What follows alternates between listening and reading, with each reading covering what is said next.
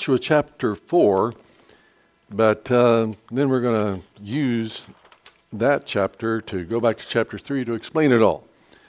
And so in chapter 4, we see, and it came to pass, chapter 4, verse 1 of Joshua, and it came to pass when all the people had completed and crossed over the Jordan that the Lord spoke to Joshua, saying, "Take for yourselves 12 men from the people, one man from every tribe, and command them, saying, Take for yourselves 12 stones from here, out of the midst of the Jordan, from the place where the priest's feet stood firm. And you shall carry them over with you and leave them in the lodging place where you lodge tonight." Then Joshua called the 12 men whom he appointed from the children of Israel, one man from every tribe, and Joshua said to them, "Cross over before the ark of the Lord your God into the midst of the Jordan, and each one of you take up a stone on his shoulder, and according to the number of tribes of the children of Israel, that this may be a sign among you when your children ask in time to come, saying, What do these stones mean to you? Then you shall answer them, and that the waters of the Jordan were cut off from the ark of the covenant of the Lord, when it was crossed over the Jordan, and the waters of the Jordan were cut off, and these stones shall be a memorial to the children of Israel forever." And then let's just go on over to verse 39. "Now the people came up from the Jordan on the 10th day of the first month." That was exactly 40 years from the first time on the 10th day of the first month. Remember, the Lord made a whole new calendar, and this was the Passover time. "And they came up from the Jordan on the 10th day of the first month, and they camped in Gilgal on the east side of the Jericho. And the 12 stones which they took out of the Jordan Joshua sent to Gilgal. Then he spoke to the children, saying, When the children ask your fathers in time to come, saying, What are these stones? Then you shall let your children know, saying, Israel crossed over the Jordan on dry land. For the Lord your God dried up the waters of the Jordan before you until you had crossed over, as the Lord your God did to the Red Sea, which he dried up before us until we had crossed over.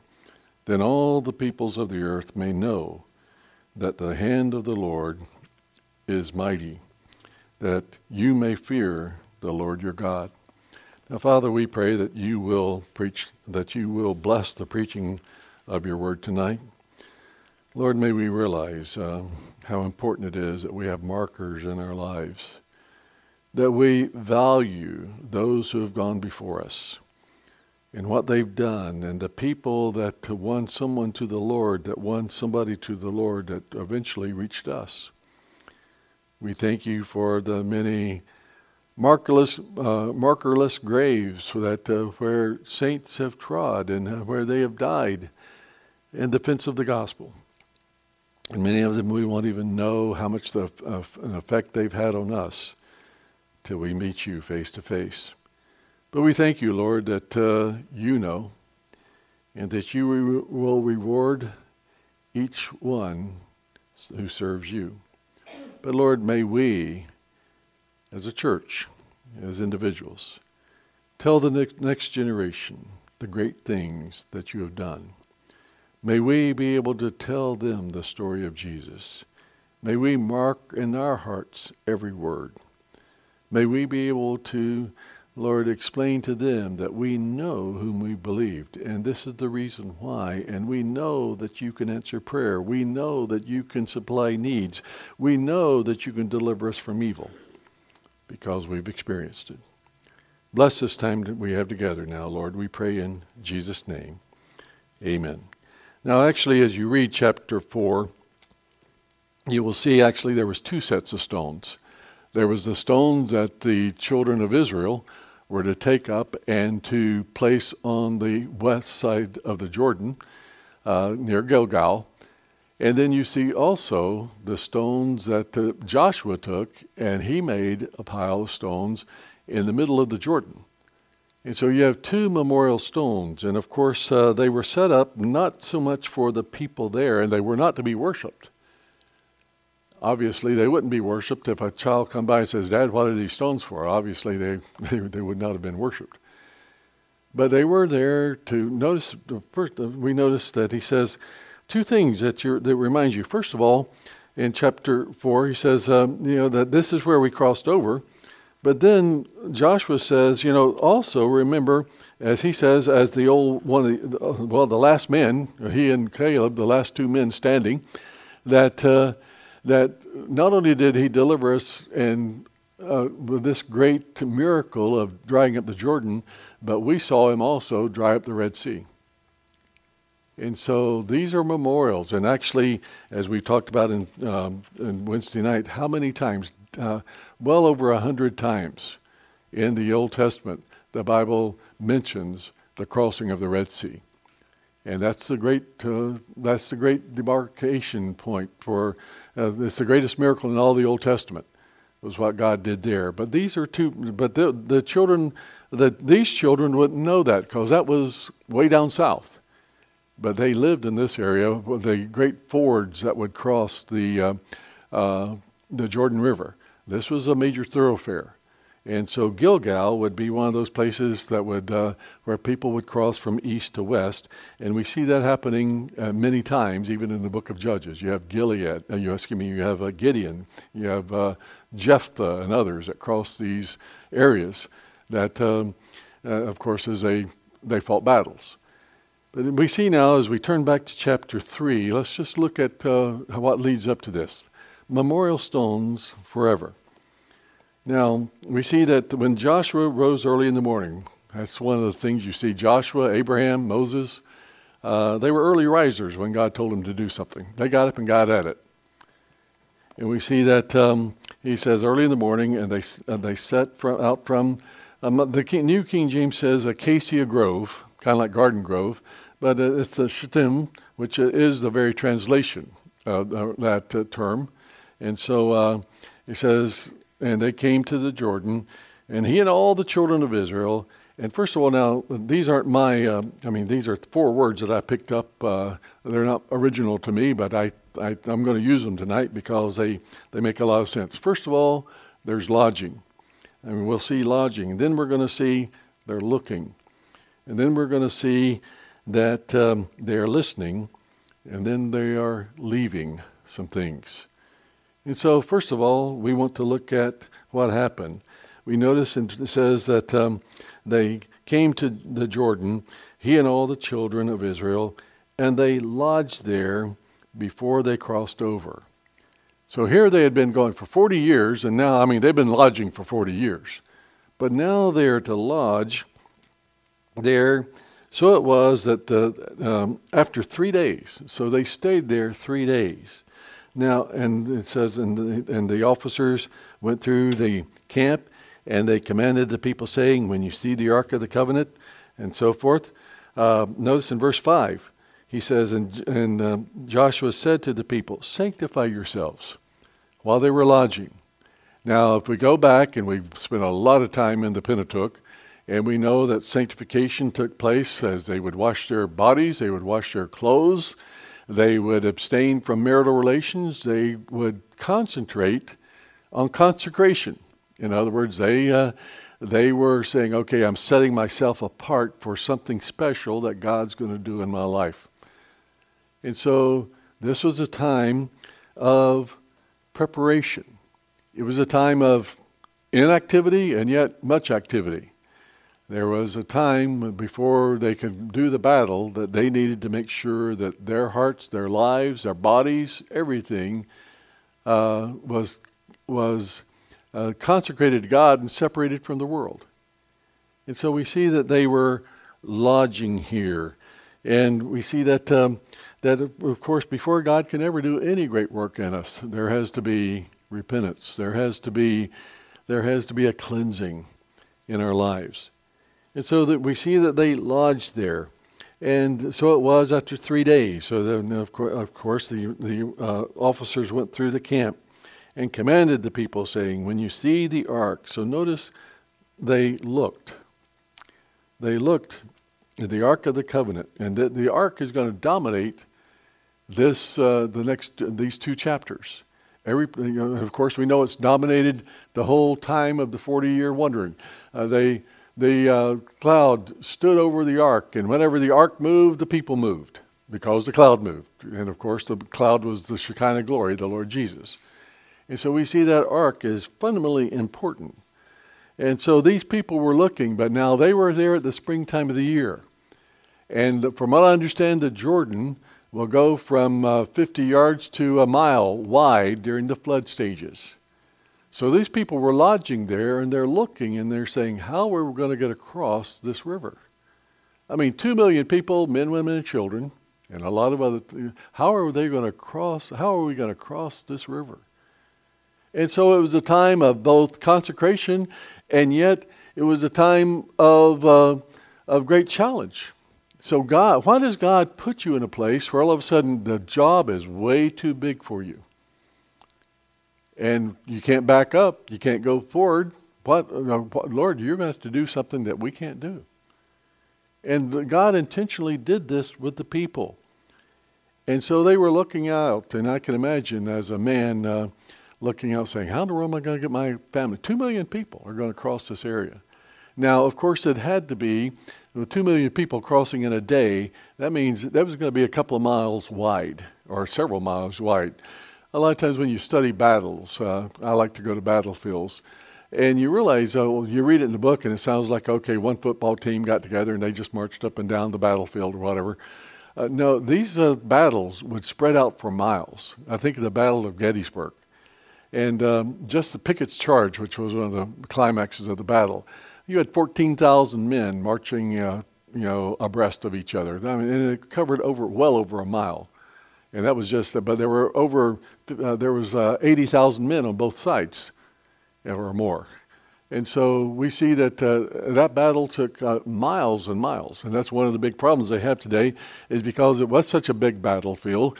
Now all the new developments and everything around there, they're trying to figure out who should they let develop, and how much of the battlefield should they still preserve. But this would have been a huge area for 2 million people to cross in a day. And so we see that, but how are they going to cross? And so we see that they are looking and they are concentrating on the problem and okay, Lord, what are you going to do? I mean, you commanded us to come this far, but what do we do? Positions and give us jobs that are way too big for us and that only He can do through us. And mostly, you think about it. I mean, I think as a father, the job was way too big. And I depended on the Lord. As a pastor, I can't control the hearts and souls of people. I can't control your heart. The job is too big for me, isn't it? And so you think about that child that you have, or that person you're praying for, as far as you want to see them, and you'll help them any way you can, and yet you realize in the end it's going to be God who has to change that heart, that God has to change that life. It's just too big for you. And so here we have the great, this water is spread out, and it's running fast, and they're wondering how they're going to cross. And notice the plan that God has for them, because we see that the Bible tells us that, and when you see the ark, notice in verse, when you look at the ark, in verse 3, he says, when you see the ark of the covenant of the Lord, and the priests and the Levites bearing it, so they're doing it the right way, and remember wherever they went, that's where the people went, that you shall set out from your place and go after it. And there shall be a space between you of 2,000 cubits. That's about 1,000, a little over 1,000 yards, 3,000 feet, which is a little over half a mile. And so the ark would be out far enough for those people on all sides, and it'd be a wide area of people crossing that Jordan, that they could see the ark. So it was way out there so that everybody from one end to the other, the line going across, could see it. And so we see that the ark, it says 1,000 by measure, and do not come near it, that you may know the way which you must go, for you have not passed this way before. So you haven't gone this way, but the ark is where the presence of the Lord is. And where the presence of the Lord is, there's safety. Now don't come near it, you just follow it. And didn't the Lord say he'd go before us? Now this is one time where the ark wasn't in the center, the ark is out front. And so we see that all the people of Israel, all those millions of people, 2 million at least, were looking at that ark. And so, do you think they would have stories to tell? You know, you think about some of the great things that happened. Where were you when such and such happened? And I love to hear stories about, I was right here. I was thinking about the great tornado back in 67. Just recently I heard a man telling me about where he was. He was on one of those, he was at school there. And both kids on both sides of him got killed. And he was right, and he didn't. And he still wonders to this day why, you know. But the stories that that people can tell about these things. So you can imagine what it'd be like. Here I was, 12 years old. I still remember as yesterday. Well, that the water was there, and Mom and Dad were standing there, and we were all kind of wondering. We had all washed up. We were cleaned up. We'd eaten our manna that morning. And, oh, by the way, we don't have manna anymore, do we? I mean, that was a long time ago. And so they could tell about it. What's manna, Dad? Well, it was something that God gave us back when we were on the other side of the Jordan. And so you got a whole storyline to tell the kids. And so we see that he says that he led them. So they were looking at the presence of God. Of course, the ark was where God presided. And so they were looking at the direction and for the direction of God. You haven't gone this way before. You're in unexplored territory. You're in positions where you don't know what's going to happen next. But if you follow the Lord, there's the place. The ark of safety, the ark of deliverance, the ark of salvation. I'll never leave you or forsake you, but you follow me. If anybody leaves anybody, it's going to be you leaving me. It won't be me leaving you. And so we see that he says that, you look at what's happening and look what God is going to do. Now, get yourself ready. Lodge here. 3 days we're going to be leaving. And notice in verse 7, he says, and the Lord said to Joshua, this day I will exalt you and begin to exalt you. And we'll see later on that that day the Lord did. But he exalted Joshua in the sight of all the people. And the Lord told him, listen, you're going to follow Moses, but it'll be me that will change the hearts of people. I think about elections sometimes. Lord, how in the world do we get the leaders that we get? And why do people keep on voting over and over again on the wrong things? Well, Lord, you're the only one that can change hearts. You can do all the campaigning you want to do. You can do all the work you want to. But in the end, it will be God who changes the hearts. Same way with salvation. Same way with canvassing. Same way with advertising for the church. Whatever. Now, we can, at times, and it's been proven, you can raise a crowd by artificial means. But oh, that God would draw people. Now, we want to do everything we can, of course. But in the end, it will be God who draws people to himself. But we see that, and the Lord said to Joshua, this day I'm going to exalt you, and when you have come to the edge of the water of the Jordan, you'll stand in the Jordan. So Joshua, you're out front, and along with the priests. Now this is very interesting. The priests had we see that God had to exalt them because, I'll tell you what, guys, I need 12 men. Actually, this would be the priests, would be more than the Levites. Listen, you Levites, I'm going to lead you out into the water. And whenever I get out there, God's going to dry it up. Now, do you believe me? No way, you go first. Right? But we see that God changed their hearts too. They were willing to step out into that water with that heavy ark on their shoulders because God gave them the desire to do it, because God exalted his leader. But if the leader, then he has to have somebody to lead that God calls along.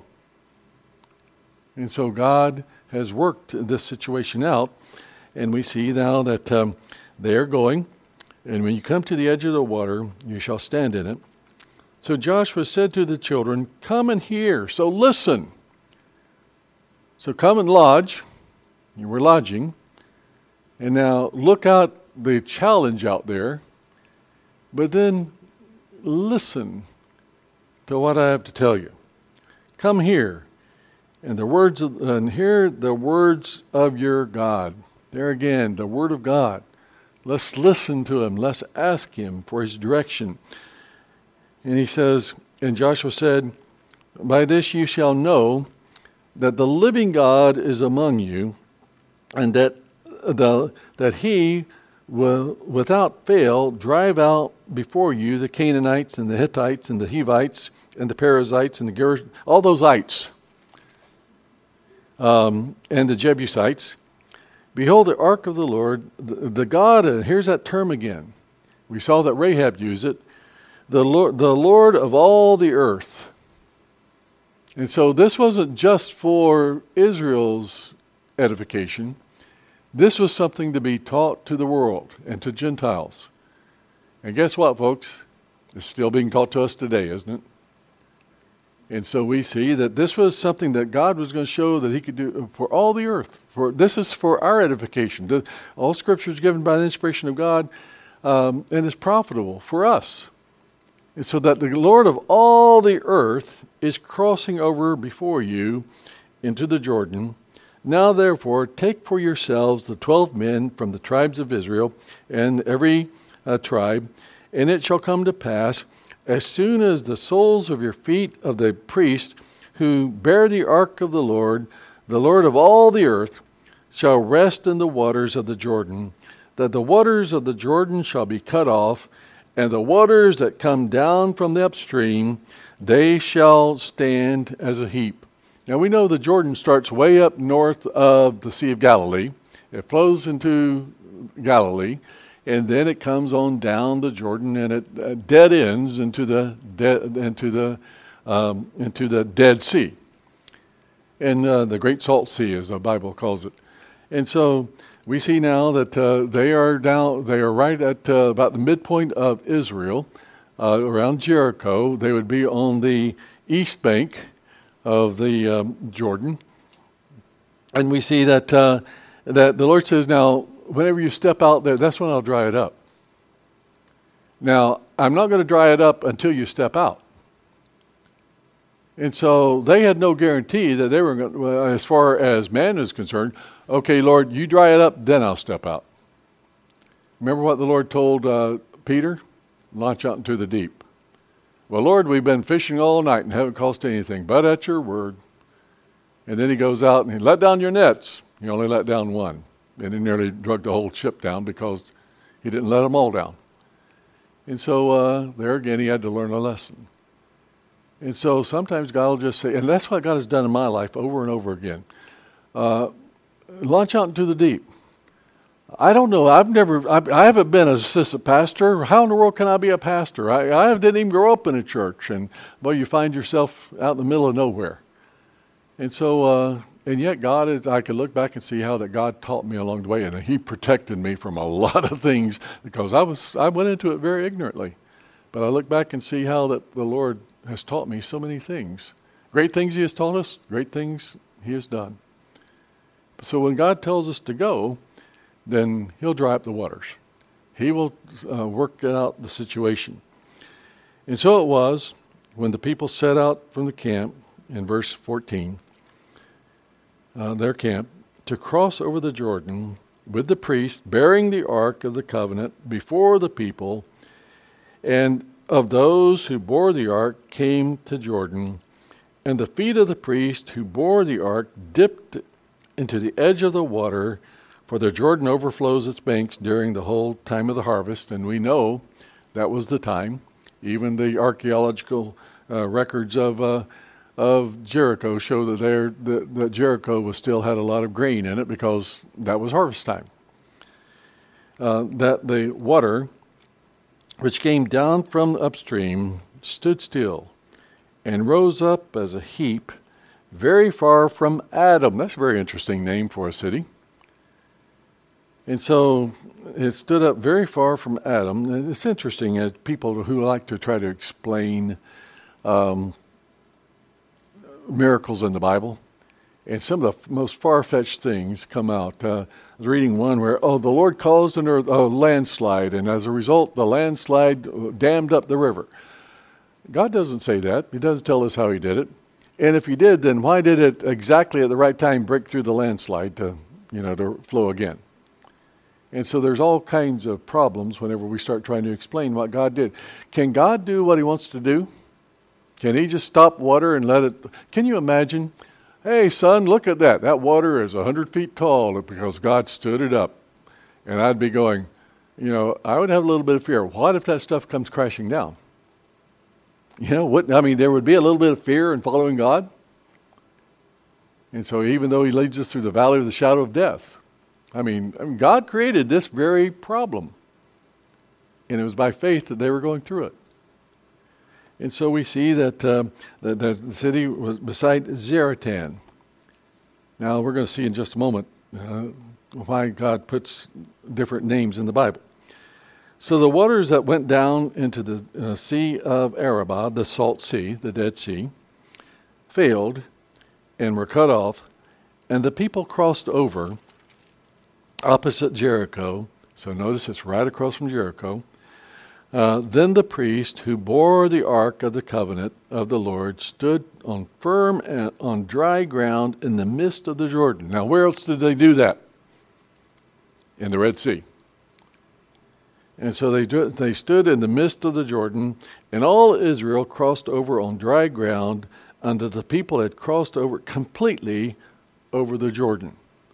So as they did exactly what God did, there wasn't one soul that was drowned. There wasn't one person that even had to walk through mud, but it was all dry ground, just as God had promised. And so they lodged, then they moved, and they were looking and following the Lord as they looked and lived for the Lord. And we see that they listened to their commander. Joshua, Jesus is his name in Greek. And so they're going into the place of victory. They're going into the place of the battle where they're going to have the victory. And so we see now that God is blessing. Now, in chapter 4, we saw that it came to pass that God commanded that these stones that we read were to be 2 sets of stones.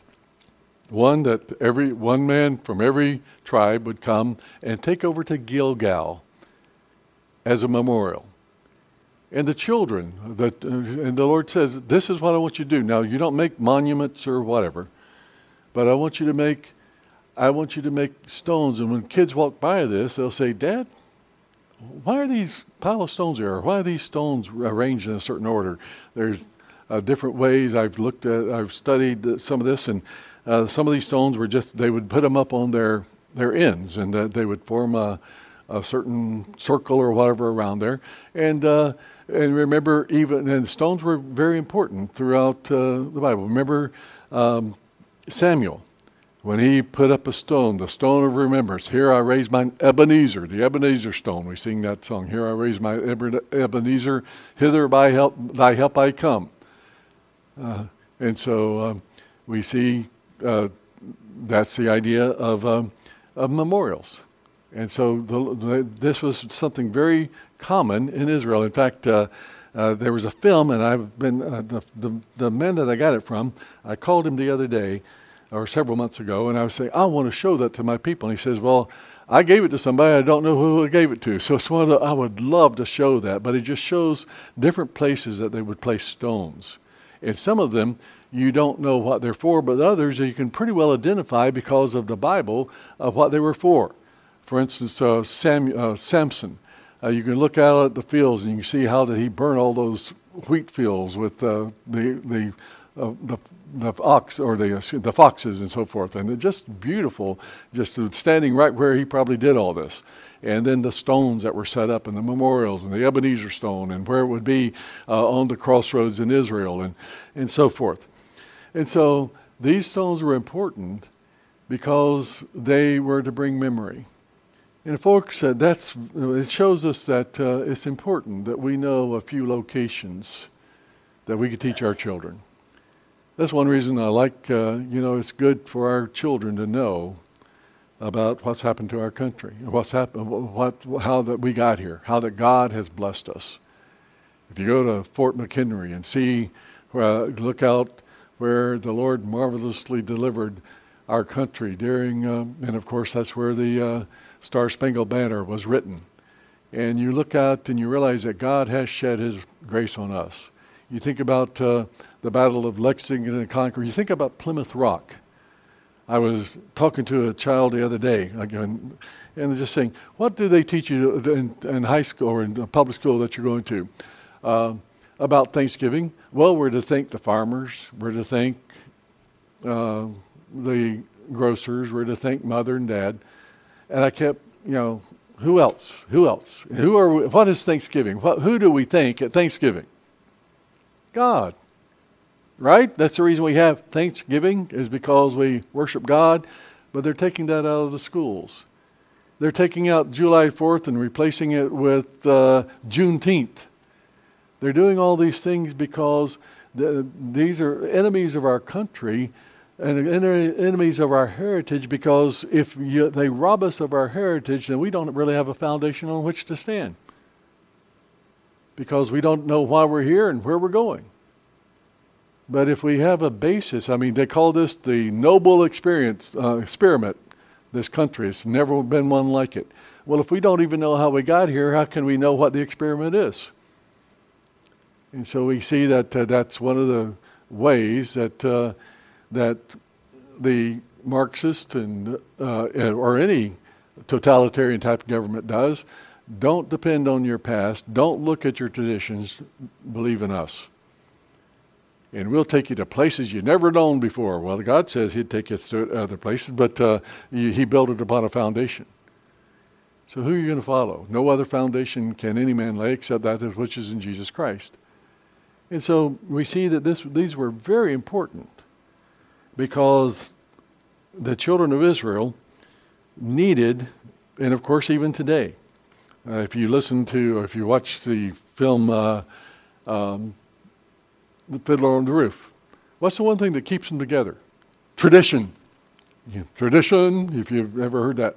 And again, it's the idea of looking back. They might not even, many of them don't even know much about Abraham or Isaac or Jacob. They don't learn all, but they do. They've heard the name, but there's something about it. It's just like a lot of people today, if they sing the Star Spangled Banner, don't know beans about what it's about, even though where the fort is or whatever else. But they realize there's something about it, that draws us together. We all stand together. Well, let's don't stand together anymore. Let's sing it jazzy-wise, and let's make sure that we sit down, or we kneel, or we rebel against whatever. And so we see, and let's don't even sing it anymore. And why should we sing this stuff? Well, that's because, again, we're not teaching our children. And our children don't know. And one of the things that we're finding that's scary today, especially with what's going on, is that our children are being taught to be anti-Semitic. That is scary, isn't it? Now, when I say all that, maybe I'm not being able to finish it all up, but it frightens me to see what college kids are doing at Harvard and Yale and University of Illinois and other places, where they are coming out against Israel, and then calling anybody who's for Israel Nazis. It's just the opposite of what truth is. Israel the Nazis tried to destroy Israel. So how in the world can they be Nazis? And so you see how that they can complete things so badly that children don't even know their tradition. They don't even know truth from error. And so the Lord is teaching these memorials that, hey, listen, this is where Joshua and the children of Israel crossed over on dry land. This is where God blessed. This is where the ark went before us. And that's the reason we go and we worship at the ark or at the temple later on, because this is where the presence of God, we knew. This is where he started back in Egypt, and he led us through. He led us through the Red Sea, then he led us through the Jordan. And all these things. Dad, tell me a story. And so what a blessing it was that these things were passed on. And so we see, and that's the last term, leaving this memorial. So we see that they lodged and they consecrated themselves. They took time and they looked at the ark and they realized that only that way was the way that they were going to be able to cross the Jordan, was to look at the presence of God. And then they listened to their commander, Jesus, Joshua, and then they left a memorial to what God had done. Now, I said that we were going to look at these stones.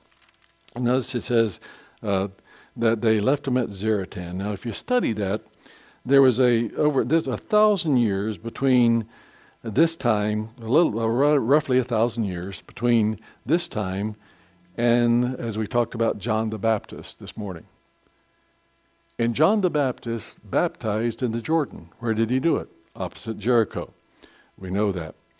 But then in chapter, did I mark the wrong? I hope I did not.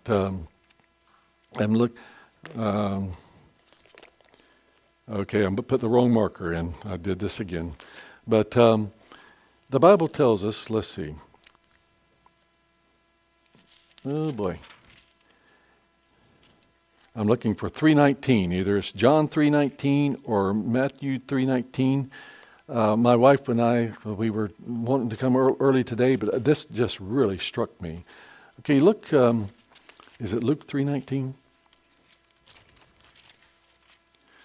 Oh boy. No, it's, is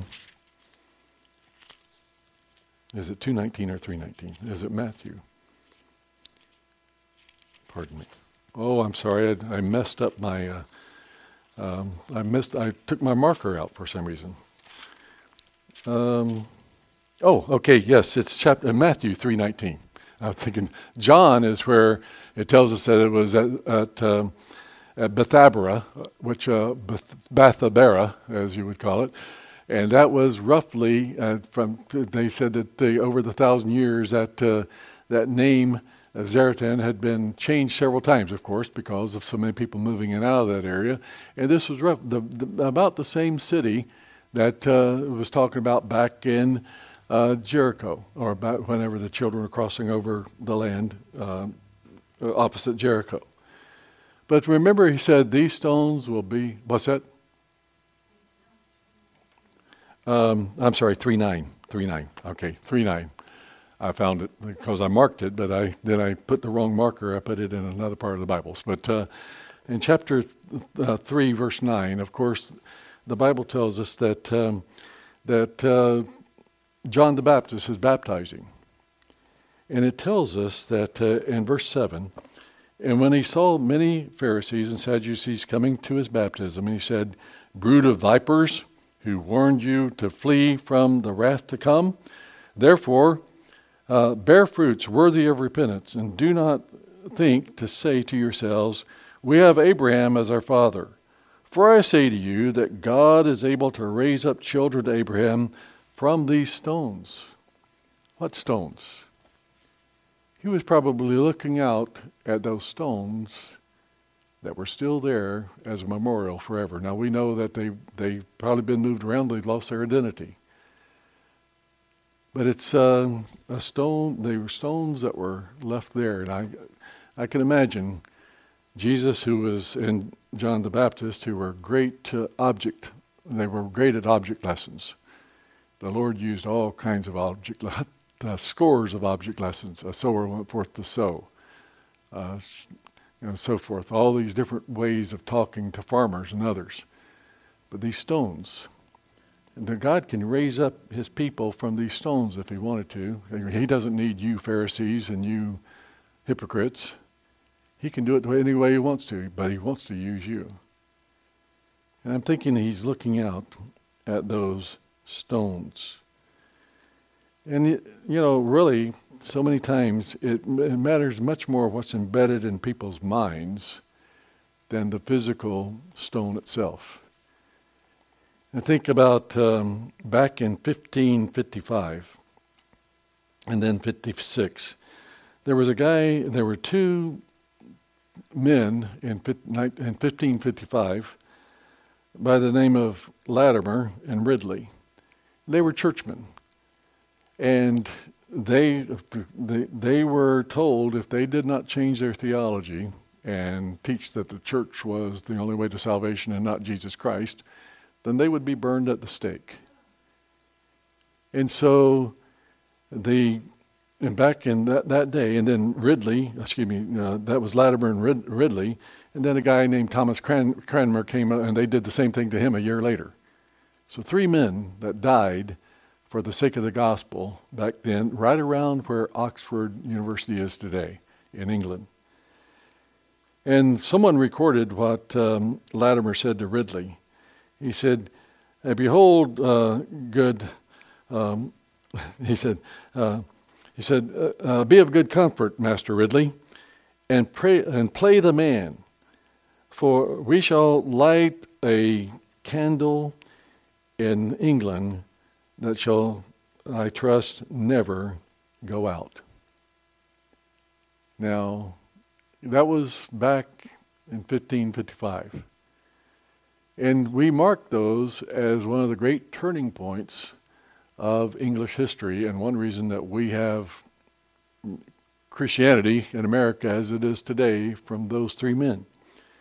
But they built a monument to those men. And on that monument, they said, here are these 3 men, and they very glowing terms about what happened. But when that monument was built? In 1842, 300 years later. And so even though the thought was there, and the very dramatic setting of what those 3 men did was still so burned in people's minds, and it was told over and over and over again, they didn't really need the stones. They had it deep in their minds. Oh, my friend, that God would have, tell me the story. Tell our kids the story. Let's get it deep into their hearts. Let's make sure that they know the God of heaven. And the reason we're here today is because of what God has done before us. That's why I love history. That's the reason I like to talk about the hand of God in history. Because history is not being taught to kids anymore. And so we need to know, what means these stones? Why did this happen? Why do we sing this song? What does this mean? So that we can say, son, daughter, this is what God's done with our grandparents. And by the way, I've seen God work in my life, and I've seen what He can do. That's the best testimony that we could pass on, isn't it? To the next generation. It's what God has done. Great things He has taught us. Great things He has done. There was a man by the name of Charles Weigel, and he was a very famous song leader. Back in the early days of the 20th century, he led songs for some of the great evangelists of that time. Billy Sunday, others that came along. But he ran into some marital problems, and his wife, who just left him. And, of course, he left the ministry to take care of his kids. And he just was devastated. In fact, he went up, he's one of those, there are several people have done this, come to the point of suicide. And he walked up on a bridge one day, and he was about ready to end it all. And he sensed that God would not let him. And so he went back home, and later on in his life, this kid was saying, and one of his grandchildren was saying, Grandpa, tell me a story. And he thought about, no one ever cared for me like Jesus. And it's a song we sing today, And he came from a situation deep, dark in life where he saw that God was able to deliver him, even in the midst of some of the most terrible situations that can happen to anybody. Let's take our hymnals.